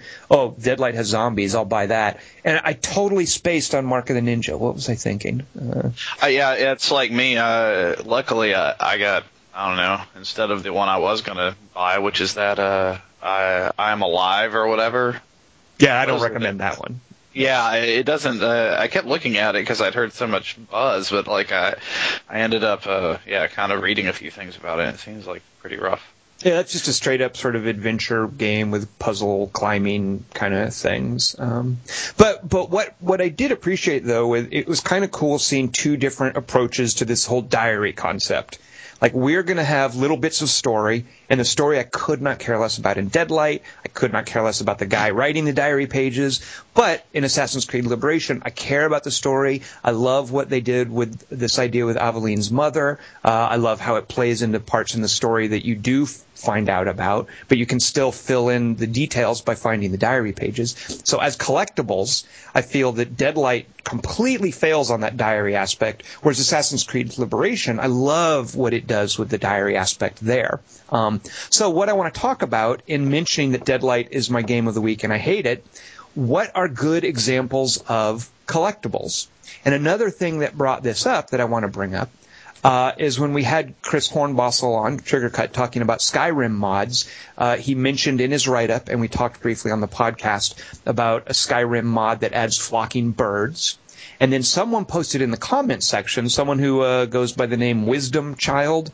You people and your internet names. But Wisdom Child had this great comment about how cool would it be to have bird watching in Skyrim, where you tick the birds off of a list and you actually find them and you look for them, or just in any open world game. Bird watching would be, and I mean this without irony, would be such a cool thing in an open world game to get you to look at the detail and admire the wildlife, and to seek out things, different areas where different birds would be.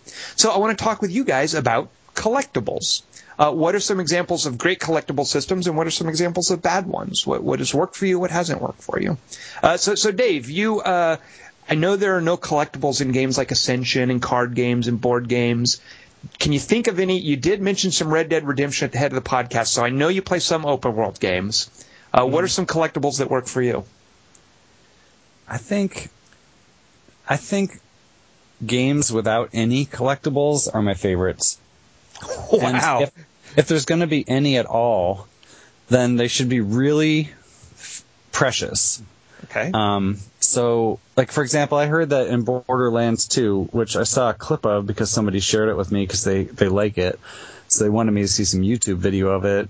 And sure, it did look really cool. It looked great, and it kind of seemed fun. It seemed like a bunch of other games I've already played, but still the art is neat, and seemed like the enemies fight each other like Doom style, which I think is a great feature. Mm-hmm. But then I read somewhere else that there's lots of crates to open. Like, if you want to get items, you have to open crates. Like, I don't even want to open one unless it's a super important one. So I was trying to think of games where that I really loved that had collectibles. I don't know if this really counts as collectibles.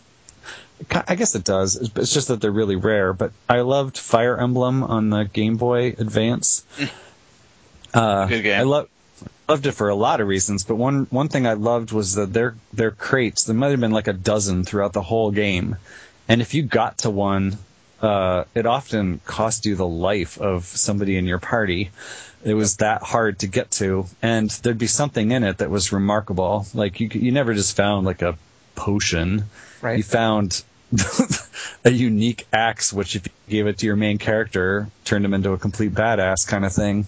So I loved that. Mm-hmm. On the other, go ahead. Well, I just want to say I like where you're going, but this brings up an important point. Is I think by its very nature, a collectible is something that doesn't have any gameplay implication. It's not a resource you can spend. It's not treasure or loot necessarily. So by its very nature, I think a collectible is kind of superfluous. And when I think of games that use collectibles and why they're in games, I think they're often there to get you to go places you wouldn't otherwise go, like for a gameplay reason. Like the chests in Fire Emblem, it's a perfect example. There's a risk reward there. Do you take the risk of spending the turns to go out to this chest? And if you do, you get the reward of the axe that makes someone badass. Like, that's like a serious gameplay mechanic. That's treasure, risk reward. Collectibles are usually just completely frivolous, I think. Oh, well, I have a better example then. Okay. The last game I can remember, and this is going a long ways back, that had collectibles that I cared about was Jet Set Radio. Do you remember that? Yeah, absolutely. The rollerblading game. So you had to do some crazy stunts to get up on top of this and that using your rollerblades and blah, blah, blah. And what you found was just soundtracks, which were added to the list of songs you could listen to, right? And I really loved all the songs. Perfect example. All right. Because the song doesn't have any gameplay value. You don't need to get up there to that high spot. What it's doing is it's giving you some kind of like, and also with collectibles, it's something that has some kind of an overarching tracking mechanism over the course of the game. It remembers that you found it. Usually it's just ticking numbers down a list, but remembering by giving you an unlockable soundtrack song. That's a great way to reward somebody for a collectible. That's a great example. Yeah. McMaster, what's a collectible that you've liked? What's a good example for you of collectibles? Well, I think the one that just leads the field, as it does in so many different areas, is Far Cry 3. No, I'm just kidding. I think the collectibles in Far Cry 3 are something I'm not that horribly interested in. But I think games that do collectibles well are the Lego games. I like a lot of the side stuff you can do with them, like the gold bricks and the red bricks. they introduce game-breaking features that you can turn on and off, and kind of add a good bit of variety and extra play to it. That's a great example, too, because it's definitely a collectible in that it's optional. You don't have to find these things, and you definitely have to go out of your way, go to places you wouldn't otherwise go. But I like how it does let you break the game if you want. It basically unlocks cheat codes, doesn't it? Right, and like some of them are ridiculous, some of them are, whatever, some of them aren't that ridiculous, some of them are just kind of goofy for kids, but like they all kind of vary, and some of them are really useful. Some of them, if you're really trying to get all the points in a Lego game, you're gonna have to unlock some of those and use some of the cheats. There's no doubt. So that's probably my favorite, I think, of all the give and takes for collectibles. The Lego games are so based around that. I mean, the Lego games, I would say, arguably, are more interested in collectibles than actual gameplay. I mean, because the combat in the Lego game is kind of inconsequential. The puzzles are pretty straightforward. It's pretty much all about what things you're going to collect and gather. And it's all about building, spending those studs to buy new Lego dudes, which often don't really have any meaningful. I mean, sometimes you need them to unlock new areas, but there's so many unlockable Lego dudes, like in Batman 2 and Lord of the Rings, that as far as I can tell, there's no reason to have them other than having them. Yeah. No, that's absolutely it, There's so many characters that you don't need in all of those games that you just, Now, McMaster, maybe you like Radagast. No, not after seeing the Hobbit movie. I'm done with Radagast. McMaster, I'm sorry. Well, now I have a bone to pick with you. What? You brought up Far Cry 3. Oh. What is your beef with collectibles in Far Cry 3? Because I'm going to go out on a limb. I'm going to say Far Cry 3 is an excellent example of collectibles. It's an okay example of collectibles. I just didn't really care about any of the collectibles, I guess was the point. Here's what I love about Far Cry 3. One of the things that you need to do with collectibles... Let me tell you guys what I think of as one of the worst case examples of collectibles. And this came up in the discussion of bird watching with this fellow Wisdom Child who brought up bird watching, how awesome it would be in Skyrim. Here's the worst collectible ever in any video game of all time. Whoa. Yeah. It's a little hyperbole. I'm doing this for dramatic effect. I'm sure there's some that are worse. But when I think of this is bad in so many ways. In Grand Theft Auto 4, God. Rockstar, they've got an odd relationship with collectibles. They do some good ones, they do some horrible ones. But in Grand Theft Auto 4, there were these, were they even radioactive? There were pigeons that you had. Pigeons. They weren't radioactive? For some reason, I thought they were radioactive. Just pigeons. I think you just hated pigeons. Well, if you hate pigeons, this is good because you have to shoot the pigeons. There were a ridiculously high number, I think like over 100 of them around the city. Something like that, yeah. You had to shoot them, and you didn't get anything for your trouble until you shot all 100 and some odd of them, at which point you only got an achievement. So I feel this is a worst-case scenario of collectibles in that it's A, ridiculous, B, there's so many of them, C, there's so little reward for it, and D, you don't get that reward until you've gotten every single one of those pigeons. So let's say if there's 100. Sure? Like, I thought after a certain amount you got something. In that case, I'm going to have to change my answer. I thought you didn't get anything until you killed all of them. I could be wrong, but I thought I could be thinking of the packages too, or whatever. Well, if you're right. If you're right, McMaster, then it still gets at what I'm talking about in that I think you need to, if you're going to have collectibles, they need to be varied. They need to have different kind of flavor in terms of how they fit in with the world. They need to offer incremental rewards if there are a huge number of them. And those rewards need to be clear. And Far Cry 3 meets all of those criteria. Far Cry 3, you can gather like dog tags or files about drugs or these sacred relics, and they all come from distinct kinds of places. Furthermore, just 100 zillion of them. No, none of them. I don't think any of them has more than like 30. And furthermore, each one of the collectibles, there's a screen where you can see not only how many you've got, but how many there are to go. And furthermore, at which point you get rewards and what kind of reward you're going to get. So what that does is in Grand Theft Auto 4, I just gave up on the pigeons because I had no desire to get all of them. I didn't know, there was no reason to get them. It just felt completely frivolous, which a lot of collectibles will do. But in Far Cry 3, I often found myself thinking, okay, I need 2 more sacred relics, just 2 more. And then I'm going to unlock the next reward, which I think was like a new kind of the sacred relics gave you new, potion recipes. The idea being that this tapped into the mystical potions that the island's powers unlocked or whatever. And you tended to find them on little shrines or in temple ruins and in caves. They were in very different places than the drug files or the dog tags. So that would drive the gameplay in Far Cry 3. I would be playing Far Cry 3, and I was a guy on a quest looking for sacred relics so I could unlock mysterious recipes. And that's a cool collectible. It has gameplay impact. It has atmosphere. And I really liked Far Cry 3 as a game about collectibles. So suck it, McMaster. See, I don't. I just don't. It didn't. I played through the first whatever it is up to the second island, and while I enjoyed discovering some of the cool things, like I like their map design. I like falling into weird caves, like water-filled caves on occasion, finding stuff like that. But but you were never a relic hunter. You weren't a relic hunter. You didn't care about the dog tags. That stuff didn't work for you. Right. I was more interested in Uncharted for that, but not.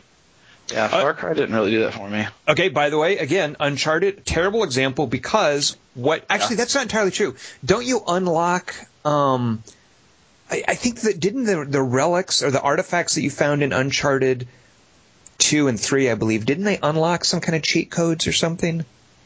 They may have. Okay. It's been a while. Those guys are pretty good at that kind of thing, so I would probably. Well, the Ratchet. Yes, Dave. Sorry, I thought you said collectibles are defined as things which you collect sheerly for the pleasure of finding them. They don't have gameplay. They don't have an effect on gameplay. Well, they aren't. I'm just trying to distinguish them from treasure, from things that tie into the core gameplay mechanic. Like in Diablo, when you're playing Diablo and you find a better weapon, or the Fire Emblem thing. Like that's the core gameplay mechanic, is you're getting better gear for your dude. And collectibles, I think, exist kind of outside of that, and some collectibles, I guess, do unlock gameplay stuff. So you know what? It's a nebulous enough definition that I guess that's not always the case. Yeah. Did you ever play? Go ahead. How about Lost Planet 2, Tom? There's some collectible fun for you. What were the collectibles in that? The freaking slot machine and doing I think of that as a core gameplay mechanic, and maybe I'm just getting semantic. Well, that's how you get new weapons. That's how you unlock new weapons. And that to me is a huge important part of Lost Planet 2. Or how about the Smash Brothers games? I think you use stickers. Yeah, or I think one of them was like a machine that you got like a bubble of. Out of, one of those. Right. Well, this gets to what Dave is talking about. The stickers in Super Smash Brothers. You're playing the game. You're playing a fighting game. Every now and then, a sticker gets dropped, and you have to walk over it and use the little pickup button. And it doesn't do anything to the match that you're playing, but you fill in a sticker book full of stickers. And in the campaign game, the single-player game, you can put stickers on the base of your character, and they will modify your character's stats. Based on how many of them. It's almost like a Tetris inventory thing. How many stickers can you fit on the base, and that will give you new stats. So again, it's a collectible, I guess, but it does have gameplay implications. So Dave, you're right to call me out. I got to back off of that one. Good point. Did you guys ever play Limbo? That's a indie game that came out this past year. I have it. I have not. I think I messed around with it, but I haven't really played it. What are the collectibles in Limbo? Well, it's. I thought of it earlier when you said that the game Dark Light, whatever your game of the week was, Deadlight. you said it was like a silhouette sort of feel. Limbo is very, very, very silhouette-y. Yep. You play the part of a little boy who's only exists in silhouette except for his eyeball, which you can see as a white dot. Anyway, the game starts and he's laying in some grass. He stands up and he's facing to the right. And I just thought, well, I'll go to the left just because screw it. And so to the left, there's a little dead end. Immediately you reach, and I think there's something like a feather, a little handkerchief, or some little white square. And I went and got it, and on the screen it simply said 1/9. So I said, well, I got the first of 9 of these. I have no idea what they do, but I won all 9. Yep. And I found one more in the course of the game, and it was pretty tricky to see how I would get it. It was not very obvious at all. And despite finishing the game and restarting it and looking for them, I never found another one. I have no idea what happens if you get all 9. I really doubt it matters. That seems like the purest form of collectible, and it's rare, and it's really hard to get, and yet I wanted them. And I think what that's tapping into, Dave, is if you like Limbo enough, here's your incentive to really, explore every nook and cranny. For a power gamer, here's an excuse to stay in this world longer than you would normally. Yeah, that's exactly what it was. Yeah. You mentioned feathers, Dave. That gives me cold chills thinking of the stupid feathers in, I think, the original Assassin's Creed. Weren't there? It was you collected feathers in that. I think no. It was 2. I think. Oh no! You know what? It was his mom had a box of feathers or something, and that one, right? Like you knew how many feathers. I think that tracked how many. That wasn't as bad. I think there were banners, or there was some tedious. It's banner. It is something stupid in the original one. It's like all the speed trial crap in the original one. It's just awful. It was always the same. But I did like so the feathers, actually I feel bad for mixing them up, because I liked the feathers because there was this idea that your dying mother, wasn't she sick? Like your dying mother wants them, and there's a box she keeps by her bed that you get the feathers and you put them in the box, and you're trying to fill that box up with feathers for your dying mother. I thought there was something poetic about that. So speaking of poetic things and diary pages, a lot of collectibles are bits of narrative that get added to the game in the form of audio logs. Like I think of audio logs as information collectibles, if you will. And a lot of games, even like Doom 3 or whatever, will use little text bits where you can read text. Who cares about that? But audio logs are a unique opportunity to add bits of drama to a game. And I'm thinking of my favorite example of audio logs. Do you guys have anything in mind for great examples of audio logs? I can't remember ever playing a game where there were audio logs that I wanted to hear. Dave Perkins, have you not played BioShock or BioShock 2? Yeah, I was thinking those were pretty great. Like all the ones with like in BioShock, the original specifically for me, with what's his name? Yeah. Never mind. I played about an hour of BioShock. Well, BioShock 2, the audio logs are, they're optional, but I feel hugely important, and they unlock a lot of important story bits about not only the characters in the game, but about your own character, who you are. And there's some amazing reveals in that. And BioShock and BioShock 2 also did such a great job with voice acting and writing.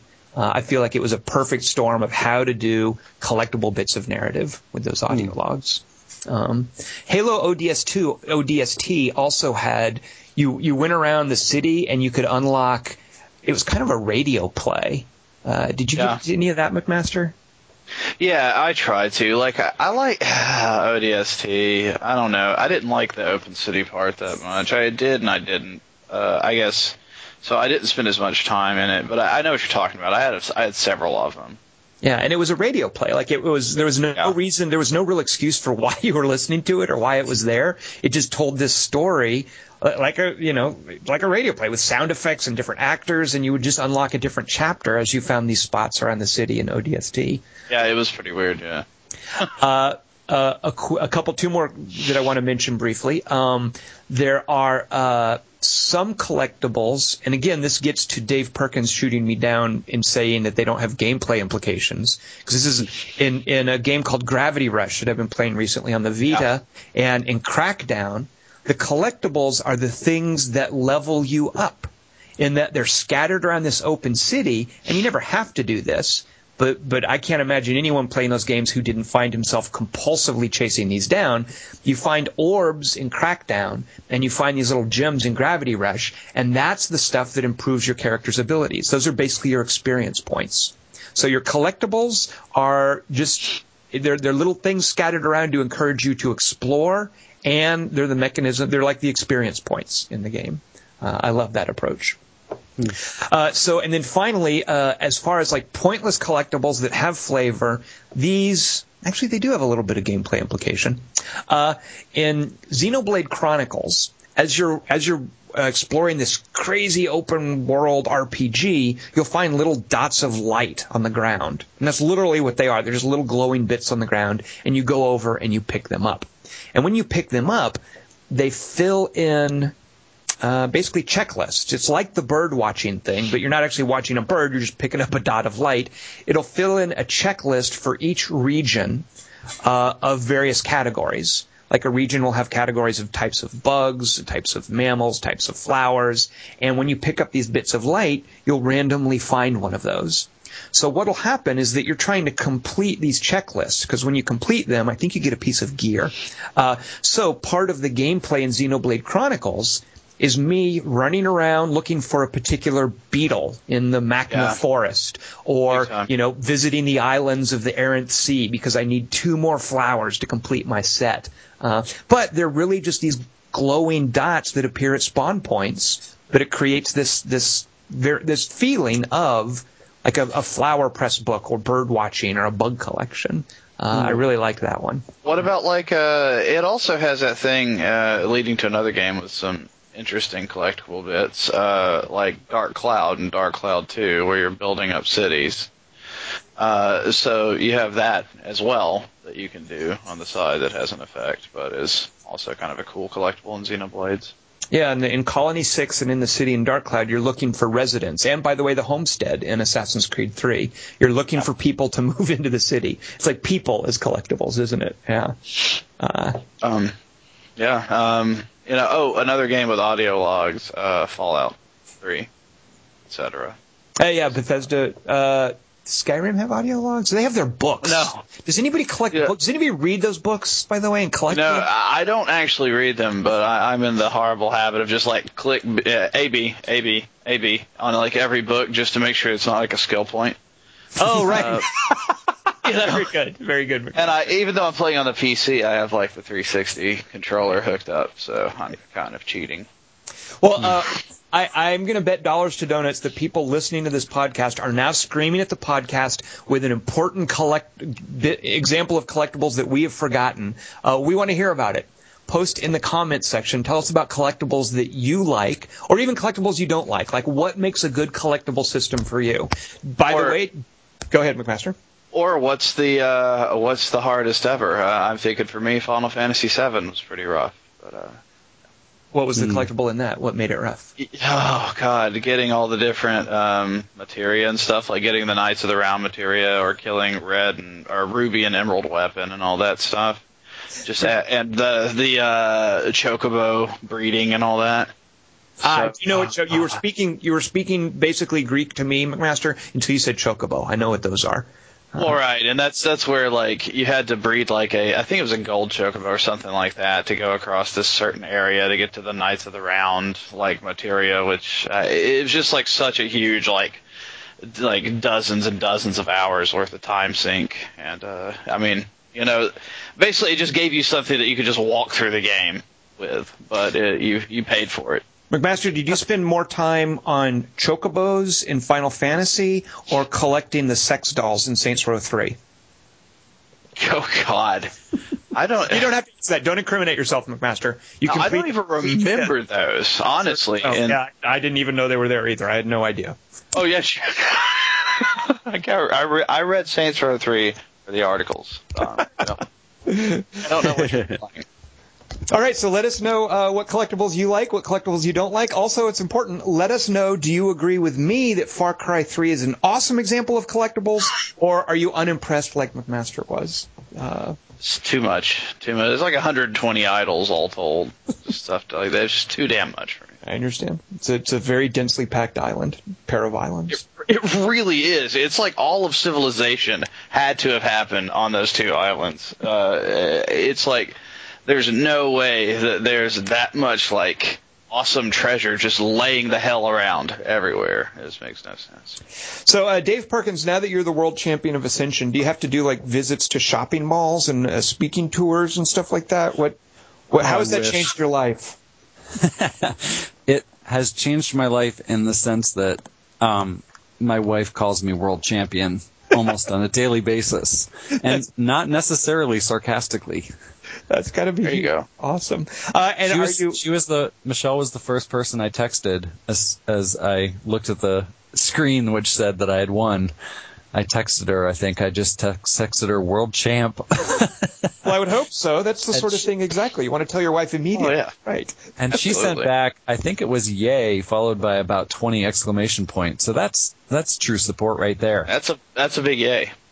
That is a big yay. Dave Perkins, behind every successful Ascension player, there is a successful woman. No, I'm butchering some saying that I feel is relevant. But it's awesome that your wife was supportive and that all that time playing Ascension paid off for you. Mm-hmm. Are you more sick of it now? By the way, are you like less inclined to play Ascension these days or more inclined? It didn't have any effect on how inclined I am to beat people on quarter to 3. I still am exactly as upset when I lose and exactly as euphoric when I win. All right. Well, good. I guess that's the mark. If you're a true champion, you're in the groove. I was actually around the World Championship time. I kind of made a slight change to how I was playing, and it obviously paid off. But I think the gang is kind of catching on to my little subtle change. I'm not going to get into any details because I don't want to give away my trade secrets. But I'm not doing all that much better than anybody else at this point. Well, I hate to tell you this, Dave, but a champion cannot be a champion forever. There's always a bigger fish. I don't think you butchered that saying. That was perfectly said. I know my Phantom Menace, by golly. All right, so thank you for joining us this week. Dave, thank you so much for hanging out with us. Appreciate Thank you. I enjoyed it. Sorry, Roger Ebert. I don't hate you, and I don't hope you die of cancer or anything. So, well, you know what? Sorry, man. We'll see if he joins us on the podcast next week and has something to say about that. So thanks to everyone listening. I am Tom Chick. I have been hanging out, having an awesome time with Jason T. McMaster and Dave Perkins. And thank you for joining us, and we will see everyone here next week.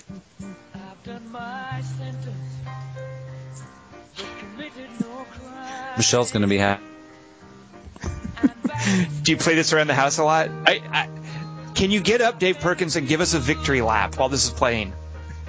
Oh, wow. In slow motion, probably.